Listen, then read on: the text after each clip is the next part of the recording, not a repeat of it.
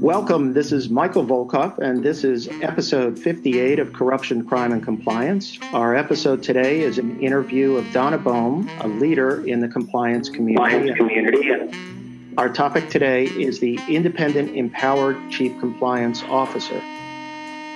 Hello, everyone, and thanks for joining me today on Corruption, Crime, and Compliance, a podcast focused on the legal and compliance industry.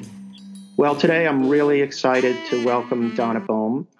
Donna is an internationally recognized authority in the field of organizational compliance and ethics with over 20 years experience designing and managing compliance and ethics solutions in the U.S. and globally. As the principal of Compliance Strategists, LLC, she has advised a wide spectrum of private, public, governmental, academic, and nonprofit entities. And thank you, Donna, for making yourself available. It's great to have you. And as everyone knows, she's my mentor, and it's a real honor to have her here. Thank you, Mike. Great to be talking to you. So, Donna, everybody knows you are the tireless advocate for the compliance profession. And I know it's been a long struggle, and you and I always talk about this, but can you sort of give us an assessment of where we are today on the issue of, and in particular, the issue of the empowered independent chief compliance officer? Yes, Mike. I would say that we are in very good shape. A lot of the discussion and debate over the last 10 years has brought us to where we are now, which is having defined our profession and defined our practices, good hard work of all the people in our profession. We've now established the Chief Compliance Officer as a much needed executive in the C-suite, which has its own separate subject matter expertise, separate from legal. And that means that the CICO is now recognized as an independent executive and is empowered by companies that are serious about compliance to really do their job well. We're in good shape. We're in a new era, I would say, of compliance 2.0, where companies, policymakers, regulators are beginning to understand what's needed for a compliance program, and the compliance professionals who are managing that program, designing it and managing it, are empowered and independent and are structured within the organization to do their job well. And how, and you mentioned first in terms of, I want to define what we mean by an empowered independent CCO. And the first thing you mentioned was that they are in the C-suite. And by being in the C-suite, what does that include in terms of their empowerment and independence? Why is that so important to, how you define it? Well, when we look at compliance, we are looking for a department, a function which has a seat at the table. Being at the C-suite, reporting to the CEO, means that the compliance program has a seat at the table where important issues are discussed and decisions made by the company. And that's a critical piece of the compliance governance model that we've been talking about. And there's a term that you use, and if you can explain it a little bit more, you often refer to a term like line of sight. And what does that mean in terms of a CCO and in terms of their ability to do their job? Okay, well, when we look at the features of a Compliance 2.0 CICO role, and by extension the compliance program itself, we're looking at the key features of independence, empowerment, line of sight, seat at the table, and resources to do the job well. By line of sight, and I've done a specific column on this, we're talking about the compliance program and compliance professionals having access to all the key information in the company concerning risk and insight into the business, having a line of sight to all the areas of risk that are addressed by the compliance program. So it's really a matter of knocking down silos and really having a direct line of sight into different areas of risk. And also having a line up to the board of directors or the governing body that's unfiltered by any other executive. So it goes both ways, line of sight. Well, and that raises an interesting issue because, Donna, I still hear from people who are chief compliance officers, and they may not get access to the board on a quarterly basis to report.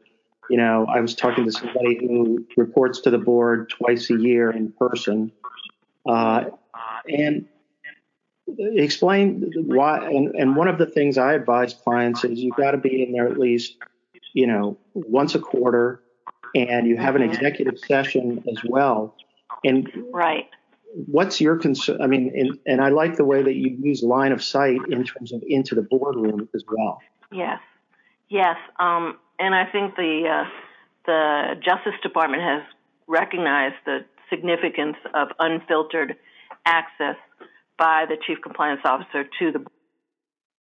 So I think that's pretty clear. You're right. My practice really is now recognized as quarterly reporting to the board. I like to see scheduled definitive dates of quarterly reports by the CEQA to the board, and as you say, in executive session. Ideally, there's an executive session portion of that where, the management is excused and it's just a direct line between the compliance officer and the board, and that's what we call unfiltered by any other executive. So that's really the best practice, is that the compliance officer has a quarterly reporting up to the board and also has probably some ad hoc reporting obligations, so that if the company has escalation provisions, which we usually recommend, of areas that the board is most concerned are automatically escalated to the board, then when items in that category arise, the compliance officer is required to give notice directly to the board, and that can be by email, it can be by a phone call. It's to make sure that there is rapid movement of certain categories of issues to the board. Yeah, that's a great idea. One question that also comes up and I like the way that you use the term unfiltered, is do you think it's a best practice for a CEQO to have a compliance committee within, below the board, obviously within, with key stakeholders as part of it, that the CEQO would chair, in a sense, the compliance committee, ethics and compliance committee? Do you think that's something that's valuable, and do you think that helps the independent and empowered CEQO? Yes, I do. I think that that's very important. There's some provisos on that, and I've written a column on this because I think a lot of compliance committees are built wrong, and they should only empower and support the compliance program, not become a micromanager of the compliance program or of the compliance officer. So I do think that it's useful, and I've seen this work very well, that compliance officers chair a group of their peers from different other functions, and even people from the business sit on the compliance committee and really review some significant issues or talk about and help support how the compliance program itself is actually implemented throughout the organization. And, so go ahead. I'm sorry. The mandate of that compliance committee is very important, how it's structured and who are the officers that sit there. And it really should be a support to the compliance program, not not a way to create more administrative red tape or to micromanage decisions in the compliance program. That, in my mind, should not ever be part of the compliance committee. It's really a matter of bringing together peers to clarify issues and talk about issues like resources and how different parts of the compliance program are implemented throughout the business. And I've seen that work very well.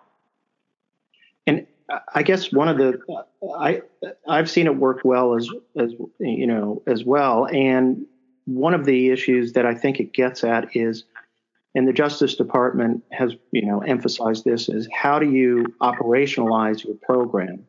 And that requires coordination and support from the other functions like HR, finance and whatnot. And I think that the committee can be used in that way. But I hear you on one downside, one risk, which is you don't want the committee members to take over the committee in a sense. No, you don't want the committee to be substituting its judgment for that of the compliance officer and the compliance function, because they are the ones with the subject matter expertise, and they're the ones that have the mandate to design and to manage the implementation of the program itself. And so the compliance committee, if it's correctly structured, would really be a vehicle to get all of the right input into the implementation and operationalizing the program. Because as you know, Mike, the compliance program is multidisciplinary in nature. And so having a compliance committee with HR, legal, audit, security, IT sitting on it, some of the businesses, is one way to make sure all the different disciplines have the right input and are involved in what needs to be done to operationalize the committee. So, for instance, things like how to investigate matters coming out of the hotline can get discussed. Some high-level issues can get discussed on that committee, and it would depend on, what other networks that particular program has in place to support, hotline and investigations. So Right. There are things that can be done at that level and are very helpful to the program. Right. What are you seeing, and what trends do you see in terms of, and this is always a challenge, is getting buy-in, commitment, and getting real dedication by your CEO or senior management? You may be in the C-suite, but, I see good and bad. I've seen CEOs who absolutely embrace and use the message and really are supportive. But then there are CEOs that, this is one of my 7 reports, and, they try to help out. They do a video. But how do you get the CEO, how do you get your real leaders on board in this situation? Well, You're in the C-suite. Well, you've hit on a good point, Mike, because I think one of the mistakes that a lot of compliance officers make is that they don't begin from day one to create a dialogue with their top management so that you're taking them along the journey. And so they're involved and buying into all the pieces of the compliance program as it's rolled out. And I think by not taking the leaders along for that dialogue, you end up surprising them, and no surprises is a good policy. You end up surprising them, and they're not sort of bought in, because compliance program itself has some important assumptions underlying it, and it's important that the top execs understand. For instance, the old adage of the compliance program is never completed. We will keep on improving it. And also, I think, to understand that it's not just rolling out the code of conduct and training, that there are other pieces that are not as simple as creating training and rolling it out. And I think having the CEO and the top execs as a group become engaged with the compliance program and understand everything that management needs to do to support the program is important from the very beginning. And that to me, it goes back to one of your points early on. You said you're assuming that the CECO is reporting directly to the CEO. So there's an opportunity to educate and keep the CEO informed. And that seems to me to be an important part of this independent, empowered CECO. Yes, it is. It's very important. I think if the CECO has that reporting link direct to the CEO, I think they have a valuable mechanism of updating the CEO on a periodic basis of everything that's going on in the program, so the CEO understands it and agrees and buys into everything and can give input at any stage. I think that's really important. Yeah, that's so. In a sense, you bring them on board and you give them a vested interest in it. That's what you're saying, in a sense. That's right.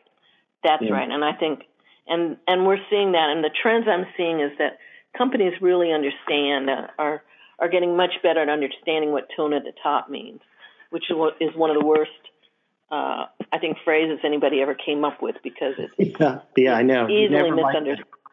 Easily misunderstood. Right. But I do think companies are starting to, as they say, get the memo.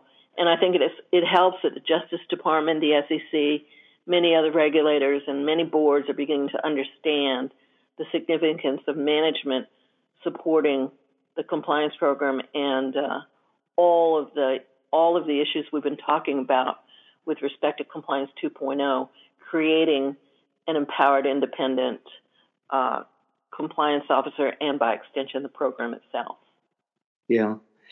So let me ask you about this. I know this was one of your early battles in this sort of journey you're on, and in terms of the relationship between the chief compliance officers and general counsels, the chief legal officer. What's your view where do you see that now? I mean, you absolutely have, I would say, led the charge on this. And how are things going now, do you think, in terms of trends that you're seeing between the, CECOs and general counsels? Well, I think even by just the recent surveys that we see, some surveys that we have seen, it's very clear that there are more CECOs reporting to the CEO or to the board and fewer to the general counsel. And there are fewer general counsels thinking that they can just add on a title of chief compliance officer and magically become the compliance officer / general counsel without any actual experience in the field. So I think that the concept of the compliance officer being a separate profession, a separate subject matter expertise that needs to have independence, it has achieved really wide acceptance. And you see this clearly in the recent DOJ guidance on corporate compliance programs, where all of these elements that we've been talking about of independence and empowerment, line of sight, subject matter expertise, and seat at the table and resources are all, if you read that guidance, are all well understood by the Justice Department, because they're certainly zeroing in on every one of these with the questions that they are asking about compliance programs. Absolutely. I mean, now they're asking questions about what are the qualifications of your compliance people, mm-hmm. That's and right. how are they compensated in comparison to other professionals, and are they given opportunities for advancement, things like that. It's clear that the government is assuming this is a separate profession, a separate function. They use the term independent and with authority.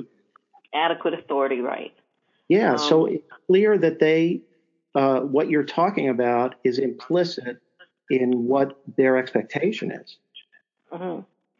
I think that's clear. I think in so many ways we are seeing the recognition of compliance as a separate profession, different than legal, which has the separate mandate that is important to companies, modern companies who now really want to take a look at their compliance, their ethics, their culture, it's becoming much more of a widespread understanding among gatekeepers that the compliance program needs to be independent and empowered, rather than operated through the lens of legal.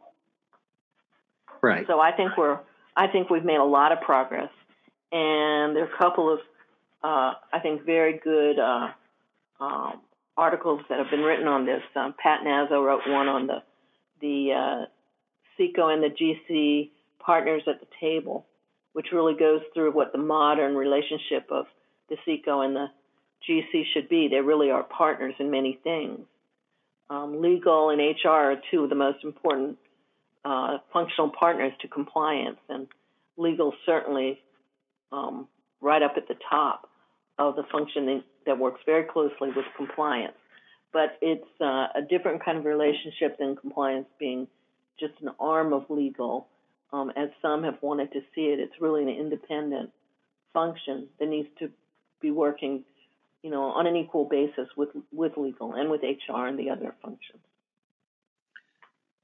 Okay, Donna, I know you're working on a really important publication, which is going to come out soon, and I wanted to give you an opportunity to provide our listeners with a preview of this work and sort of discuss the importance of it, in terms of the what we've been talking about. Mm-hmm. Right. It's the chapter in the SCCE manual, Complete Compliance and Ethics Manual, and it's a chapter I wrote some years ago called "The Essential Features of an Effective Chief Compliance Officer Position." I wrote that at request of the SCCE because of so many questions people had about how do you structure these functions, what do you do, where should they report, and so what I did in that chapter was, lay out the key, rather than, there's no one size fits all, but very much like the Federal Sentencing Guidelines itself, we set out a principles-based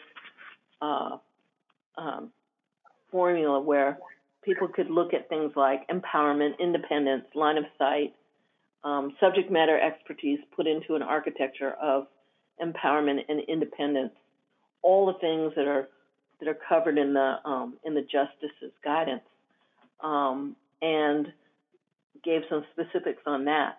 What we've done now over the summer is updated that chapter to include more recent survey results, case studies, and some independent research, all the developments in the profession, I'd say over the last 10 years or so.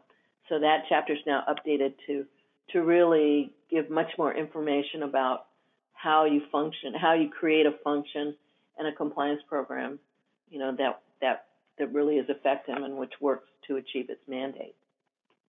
And when do you expect coming out this? In the next version of the SCCE manual. Okay. And we're just putting final touches on all of the footnotes and the information we've packed into that for boards, gatekeepers, others that are thinking about, how they structure these functions and their programs. And we want to put all of the recent information in it, so that it was all in one place that people could look at it. Right. I think it's going to be terrific. I think that's a really important contribution. And I'm glad it's coming out through the SCCE because that means it'll get wide circulation in terms of their manual, which I know is very popular. So that's terrific. Congratulations on that. I have one last question before we get to the close here. But one of the issues that kind of I keep running up against is the research is clear that ethical companies with compliance cultures have lower rates of employee misconduct, and ultimately they're more profitable and sustainable over a longer run. Mm-hmm. Is that a message that we, as supporters of the profession, are adequately communicating? Are people getting that? Are business leaders understanding that? Because it seems to me to be that, compliance is not a cost. Compliance is a way to improve the value of the company. Right. So how are we doing enough on that? I'm not sure that's getting incorporated to all the messaging that's going to the top management and to the board, but I think it's always something that I suggest that chief compliance officers put in their elevator speech when they start off on a new program, and to have part of their discussion with the top management and the board all the goals and the benefits of compliance. And I think that's where it can be sort of stuck in the engagement with senior management and with the board. I mean, and I also think that stories that come out, developments on what other companies are doing, leading companies, is a very helpful way to get the information out. I mean, I'm looking at a column right now on Novartis. I don't know, have you heard of some of the recent developments at Novartis? No. I was just asked to look at something as part of my work in the trust area. My group in the trust area is doing a column on Novartis, so I read the background, and I was very impressed, and I thought this is a perfect topic for Seacoast, because Novartis, not only did they, I'm calling them a rock star now, because in 2014 they created everything that the compliance profession has been saying they need to be supported. They created a chief ethics and compliance officer position that reported directly to the CEO. And they then just this year had expanded that to include all areas of risk management and put that executive on the executive committee, which is your seat at the table and your empowerment. So, I think Novartis is really a rock star in how they've handled this. And then just Monday, the company announced that it was changing its incentive programs to provide that all employees would be paid their bonus up to 35%, and that bonus would be linked to their ethical behavior during the year. And they have they just announced on an analyst call, I think, three ratings. They have a 1, 2, and 3 star rating scheme, so that meeting expectations is 2, number 3 is a role model, and number 1 means you don't meet expectations. So if the employee were to get a 1, they would not be eligible for a bonus at all. They would have to get a 2 or a 3, and I think that's a real best practice rock star move that we don't often see. And so I read about this and I thought, God, that's almost a holy grail. When people ask me, what are the attributes of top programs, or what are the best programs you know of? You mentioned things like that, like being able to tie companies that actually tie incentive compensation in some way and promotions to ethical leadership and behavior, not just bottom line dollar results, but how those results are achieved. And that would be on the wish list. And I think rare are the companies that actually have gotten to the point where they've done that. And when I saw that Novartis had done this, I was really impressed. I thought, that sounds really incredible. And you're saying they started the process from 2014. From 2014, they understood that they had to create an independent and empowered compliance function, and that's exactly what they did. And they understood that they had to have an experienced subject matter expert in the role. They didn't just assign it to some law firm partner. They basically hired an experienced leader in the compliance field who was then the chief compliance officer of Siemens and had achieved quite a bit of, I think, experience, reputation in the field. And he was, I think his name is Klaus Moosmeyer. and he was then put into that role, reporting directly to the CEO, which has just been expanded to include all risk management functions. So, when I looked at their compliance program online, I was really impressed with everything I saw. In fact, I'm reading it and saying, well, I could have written that. That is what I would love to be able to write about almost every compliance program. That's what you want, the goal. So I would say I look at what's going on at Novartis as, really a rock star category. We so often are writing about the GMs and the VWs and the Wells Fargo of in the compliance scandal headlines, and we don't often get. The last time I think we got to talk about somebody that was really a rock star, had really done something impressive and correct, bold in the compliance area, was Walmart, when Jay Jorgensen overhauled Walmart's compliance program and entire approach. That's the last time I remember writing about, here's a rock star approach. And now I'm looking at Novartis, and I think I'm going to have to write a column on this one, because it really is something we don't often see in the field. And it really tells me that they have really taken up the concept of an independent, empowered compliance officer and compliance program. And the folks that are running it now have the subject matter expertise to bring into the program the concept of incentive bonus that is tied or linked to ethical behavior. And that, again, is, it's almost the holy grail. We don't see it often in the field, but when we see it, it's always impressive.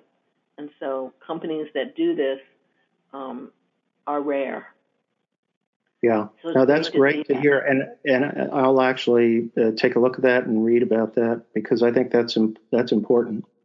Mm-hmm. Well, Donna, thanks so much for your time today. This has been a great discussion.